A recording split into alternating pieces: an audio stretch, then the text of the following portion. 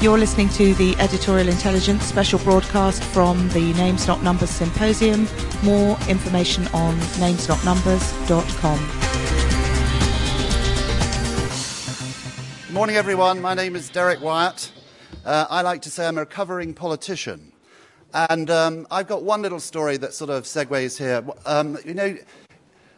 I'm quite friendly with journalists, and we're both having quite a bad time, really. And one of my closest friends is a lady called Christina Lamb.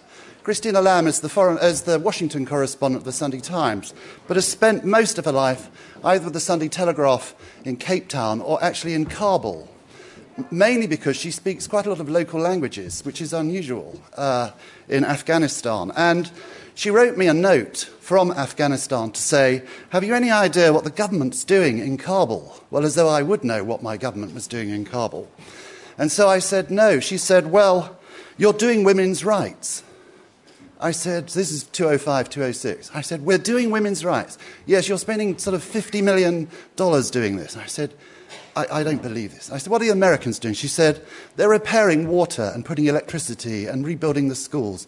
And unusually, they're more popular than us currently in Kabul. And so I said, Christina, this is nuts. Listen, let me write to the Prime Minister and let me write to the Foreign Secretary. So I wrote to Tony Blair and I wrote to Margaret Beckett, the same letter except for the little thing at the top, Dear Tone, Dear Margaret. And within 24 hours, number 10 rang and said, Tony wants to see Christina. Could she come in on Wednesday after Prime Minister's Question Time? So that's how quick it was. And luckily, Christina was in town. And so just after Prime Minister's Question Time, just behind where the Speaker sits, the Prime Minister has his own private room. And so we waited rather nervously to go in, which is a bit like going to the headmaster's study. And we went in, and there was just his Middle East advisor, his private Middle East advisor, no one else. And we sat down, and for 20 minutes, Christina told Tony what actually was going on in Kabul. And at the end of the 20 minutes, the Prime Minister said, Derek, I wonder if you could show her out, but could you come back in? But not in a nice, friendly way, in a sort of, why did you bother me with this woman way? And so I went out with Christina, and I said, look, I've got to go back in. I don't quite know why. So I don't know whether it was the end of the beginning of my political career or whatever it was, but I took her out, and I went back in, and he said, sit down. And I did then think, this is the headmaster's study. And I was then, my bubble all the way was, what is he going to say? What is he going to tell me? And he said, I've got one thing to tell you, Derek. What a bloody good-looking bird she is. Now, did I think that? No, I did not. Anyway, and now to Sarah. Come on, Sarah.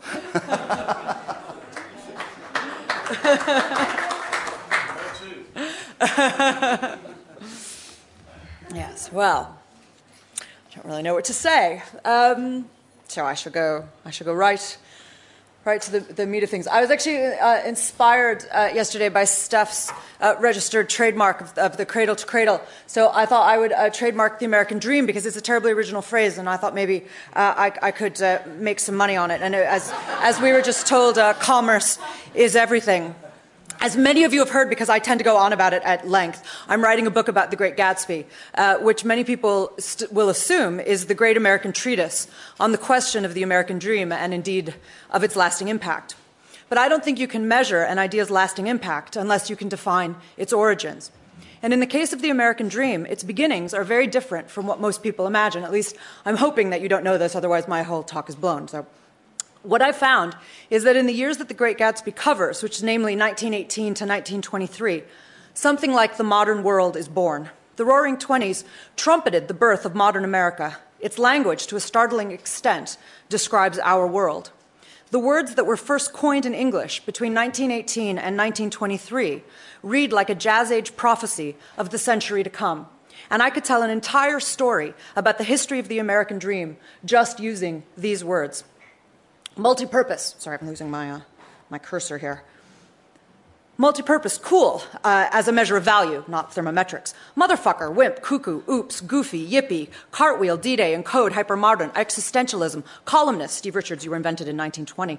Collage, bozo, cartwheel, I did cartwheel twice, extrovert, slenderized, slinky, homosexually, post-feminist, biracial, racialized, race baiter, race baiting, to ace, French kiss, fucked off, sexiness, transvestite, gigolo, to proposition, to party, libidinal, psyching, tearjerker, fundamentalism, bagel, ad-lib, mock-up, prefabricated, atom bomb, off the rack, food chain, comparison shopping, checkup, supersonic, ultrasound, hitchhike, comfort zone, junkie, cold turkey, the one follows the other. And then a series of prohibition drinks, the laws of unintended consequences in front of us, pina colada, Cointreau, sorry, I'm having trouble with my thing here. Bacardi, Jameson whiskey, Campari, Cinzano, Orange Blossom, Sidecar, Gin Ricky, Sparkly, Schlepp, multi-layered, rebrands, mass market, mass media. Julia, those are for you. Broadcasting, broadcaster. Of course, the BBC is invented in 1922. Publicized, feedback, finalized, lame, bistro, quantum mechanics. Professor Reese, that's for you. Polyester, vacuum, duplex, Rolex. Entrepreneurial, white collar, posh, upgrade, ritzy, dimwit, no brow, Peter York, that's for you. Nouveau poor, we didn't invent that one either. Sophisticate, market research, devalue, cross-selling, inflationary, deflationary, they come together. Merchant bank, subprime, arbitrage, debunk, fascist, and fantasist. And in this side of paradise, in 1920, Scott Fitzgerald was also the first to record the words t-shirt, daiquiri, hipped. I'm hipped on Freud and all that. And the use of wicked as a term of approbation. Phoebe and I are going to shake a wicked calf. The same period saw the emergence of another phrase. Oops, sorry, I'm skipping that one.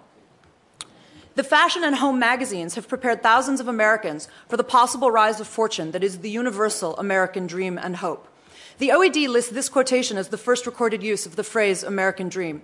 And in fact, as you can see, it's not yet the phrase as we use it, although that meaning is emerging. The American dream as a way of articulating American ideals of opportunity and success is first articulated in 1917, just as America is entering the Great War. And as of 1917, as this quotation shows, popular writers were already recognizing that consumerism and mass marketing were what was teaching Americans what they should want, and that what they should want was materialistic in an age that coined mass market and mass media. The American dream may be an old concept. America as a land of opportunity and potential is indeed embedded in the nation's founding documents, but the phrase is a new one. The Declaration of Independence enshrines in 1776 the pursuit of happiness, not the American dream. Alexis de Tocqueville in the 1830s talks about American opportunism, not the American dream. Abraham Lincoln in the Gettysburg Address talks about a land dedicated to the proposition that all men are created equal, not the American dream. When Gatsby was published in April 1925, the phrase American dream, to all intents and purposes, as we use it, did not exist. It had been used just half a dozen times or so in print before, and never as a common generic shorthand for talking about the American experiment. After 1917, the next time it appears in print is in a column by the great critic Walter Lippmann, who I know Julia is a big fan of, who warned of the failure of the American dream in a column called Education and the White-Collar Class. Fitzgerald read and admired Lippmann, so the chances of his having encountered this column are excellent. He also wrote for Vanity Fair and all his friends edited it. But that would have just been in passing. At most, the phrase might have been echoing unconsciously at the back of his mind as he wrote his masterpiece about a man whose dreams are already in the past. He had come a long way to this blue lawn, and his dream must have seemed so close that he could hardly fail to grasp it.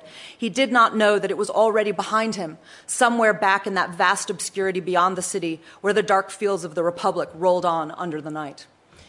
This is why I am talking about the past. Not just because, as Mark Walport said yesterday, the past is much easier to predict than the future, although that is certainly true, but because the American dream is always a story about the past. It's a story about what we haven't done, not what we will do. That's Fitzgerald's great genius, of course. He effectively invents the notion of the American dream as a dream in Gatsby, and then points out that it's already behind us. A dream is not just a hope, it's a fantasy. A dream is that which is not reality. That's what the American dream is, not reality. It has never been reality.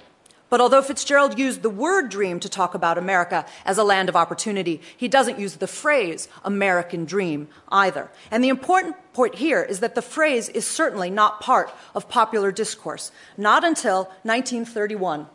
when a popular historian named James Truslow Adams uses it in a book called The Epic of America. Adams writes about the American dream of a better, richer, and happier life for all our citizens of every rank, which is the greatest contribution we have made to the thought and welfare of the world. That dream or hope has been present from the start. Ever since we became an independent nation, each generation has seen an uprising of ordinary Americans to save that dream from the forces that appear to be overwhelming it. At that point, the phrase takes off and becomes firmly embedded in American popular discourse. We cannot talk about the lasting impact of the American dream without realizing that as a popular phrase, it is only 81 years old. And most important, it is a phrase that emerges out of the Great Depression. It is a Depression-era idea. And what we denote by the phrase American dream is something not very much like dream and something much more like promise. But that meaning emerges from the Depression. The American dream, and again, this is Gadsby's point, is that a man, or maybe sometimes in remarkable circumstances a woman, would be judged by character and conduct rather than by condition.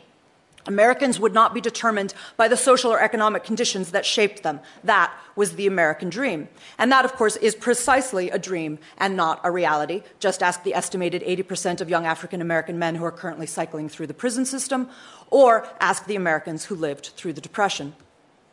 The Wall Street crash in October 1929 shook to the core everyone's easy faith that America offered infinite opportunity and that merit would be rewarded. Instead, corruption was revealed on a mass scale, ordinary Americans were thrown out of work, while tycoons like, for example, Joseph Kennedy made a fortune in the Wall Street crash and some have argued helped cause it by short selling. I hope this is sounding familiar.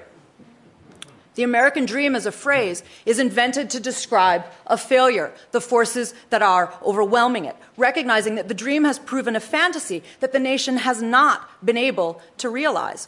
If America is a land of promise, then it must also be a land of failure. You cannot be a society preoccupied by success and not also be preoccupied by failure. It is when the dream is fading, growing thin and threatening to vanish altogether, that the nation begins to name it as the lost paradise, the broken promise. On the 19th of October, 1929, just 5 days before the stock market crash of Black Thursday and 10 days before the second devastating crash on Black Tuesday, Scott Fitzgerald published a now-forgotten story called The Swimmers. It's about an American banker who discovers that America has corrupted itself by choosing materialism over the Enlightenment traditions of the nation's founders, a corruption that Fitzgerald emblematizes in a story about infidelity, broken promises, bad faith. There's a fascinating moment in the story when a Frenchwoman complains about American women on the Riviera. And she says, how would you place them? Great ladies, bourgeoises, adventuresses? They're all the same. Look, suddenly she pointed to an American girl going into the water. That young lady may be a stenographer and yet be compelled to warp herself, dressing and acting as if she had all the money in the world. And the American says to her, in truly American style, perhaps she will have someday. Someday. That's the story they are told, the Frenchwoman says. It happens to one, not to the 99. That's why all their faces over 30 are discontented and unhappy. This is the Adornian critique of the American dream as a lottery that nobody wins but everybody plays. They too use the example of the typist, but Adorno and Horkheimer didn't come up with it until the 1940s. And by the way, Fitzgerald is never credited with this idea. It's always given to Adorno and Horkheimer, but Fitzgerald got there considerably sooner. He recognized that the game was rigged 15 years before Adorno and Horkheimer. At the end of the story, the hero asks a woman a question about America. But when in a moment he left her, he knew that she could never tell him the answer to the question. She or another, Fitzgerald writes. France was a land, England was a people. But America, having about it still that quality of the idea, was harder to utter. It was the graves at Shiloh and the tired, drawn, nervous faces of its great men and the country boys dying in the Argonne for a phrase that was empty before their bodies withered. It was a willingness of the heart. Wall Street crashed 10 days later. 2 years after Gadsby appeared, a reporter was sent to interview, in his words, the voice and embodiment of the jazz age, its product and its beneficiary, a popular novelist, a movie scenarist, a dweller in the gilded palaces. But the reporter found instead, to his distinct hilarity, that silly Scott Fitzgerald was, quote, forecasting doom, death, and damnation to his generation. He sounded, said the reporter, like an intellectual Samson, predicting that the Plaza Hotel's marble columns would crumble. Fitzgerald's absurd prophecy was that America would face a great national testing in the very near future. The idea that we're the greatest people in the world because we have the most money in the world is ridiculous. Wait until this wave of prosperity is over. Wait 10 or 15 years. Wait until the next war on the Pacific or against some European combination. The next 15 years will show how much resistance there is in the American race. There has never been an American tragedy, Fitzgerald ended. There have only been great failures. It was 1927. The reporter was vastly amused. Thank you.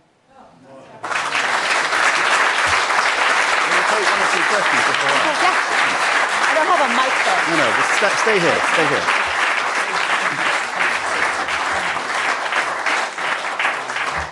Sarah, that was wonderful. This may be tangential, but I was just thinking about Martin Luther King's speech. I have a dream. Yeah. So was that a black dream, or was that an American dream? It's a very good question. I would say it's an American dream, and that's exactly what he was invoking. Because by the time he gives that speech, the thing about that phrase then is, as of 1931, that phrase absolutely takes off. And one of the ways you can track this, databases are the archived databases that we have now are incredible things for historians, because I can do targeted searches. And I can see, for example, the New York Times archives goes back to 1871, which is a really easy way to test the currency of a given phrase. And between 1871 and 1931, the phrase American Dream basically doesn't appear. It just doesn't really exist. 1931, it explodes. You can just track it. So you can see that suddenly it's everywhere. So by the time that King gives his great speech, that phrase has been an important part of American popular discourse for 35 years. The mathematicians in the room will need to correct my math. But, and so he is absolutely invoking that. That's what he's plugging into and saying there is a dream here that has been denied to an entire race. Listen, we can take one or two points. It's quite hard to see you from here, but stand up if you want to speak. Stand up and be counted. Well, the integrity in your study, and I think that it embodies the great spirit of many people here in terms of what they do. And so thank you for that. Oh, thank you. Julia? Yes, it'll be podcast. Well, absolutely. And it would be in my book, coming soon to a fine bookstore near you. Great. But Sarah, I just have a question about whether Amazon. What is your observation of the British dream? It's a good question. I mean, there's so many, 10 minutes on the American dream, as you know, and I was sort of like, where do I even begin? There are so many things you could say. And of course, one of the great things that I think that we need to say about the American dream is that because part of the reason why I did that joke about branding at the beginning is because I think that the way people think about the American dream is as if America, in an act of kind of intellectual or moral imperialism, kind of branded hope, and said we have some kind of monopoly on hope. But of course that wasn't the idea. The idea was a lot less pernicious than that. The original idea was simply that America would guarantee a safe space where opportunity could be pursued. And in that sense, and this is something I talk about with British students a lot, they say, well, a very canny student asked me recently and said, but the thing about Gatsby is that it doesn't seem to be a book about the American dream because Gatsby died. And I said, I'm really glad you noticed that. He does end up shot dead in a swimming pool. The American dream is a failure, right? But what isn't a failure, it seems to me, is that America still believes as best as it can, and that was why I was talking about that it's not a reality, but believes in the principle that people ought to be able to pursue opportunity. And it is certainly the case that there are many societies that do not believe in that principle, that believe that you should be determined or are determined by the condition from which you come. And my opinion is that the British dream is, I think America has a great deal of cognitive dissonance about race, and I think Britain has a great deal of cognitive dissonance about class. And until Britain can start telling the truth about its class systems, which in my opinion it doesn't do, it's not going to be able to talk about a British dream properly because people are still too defined by the conditions from which they come. Brilliant. Just finishing, Sarah, I forgot to say that, of course, when I sent the letter to Margaret Beckett, I didn't get a reply for 8 weeks. The day that Prime Minister saw Christina, we changed policy in Kabul. 8 weeks later, Margaret sent me a letter saying, Dear Derek, I don't think it's appropriate that I should meet a journalist. And however, if you have something you could tell me about Kabul that I don't already know, please call my private secretary. She didn't even know we changed policy in Kabul. I'll give you that as an illustration. Derek, I'm going to just butter. Sarah, did you know if the Occupy Wall Street people had read The Swimmers and had picked up that phrase about the 1 and the 99? I would be absolutely amazed if they had. Nobody reads that story anymore. It's barely in print. It's only in one collection of Fitzgerald stories, so you have to be a Fitzgerald completist, really, to know about it. I'm, of course, trying to bring it back, so let's bring The Swimmers back. It's a very interesting story. I would be amazed if they knew it. It's an amazing... Isn't it incredible? Yeah, yeah. 10 days before the Wall Street crash. Okay. We got to go. But thank you very much again, Sarah. Thank you. Thank you all.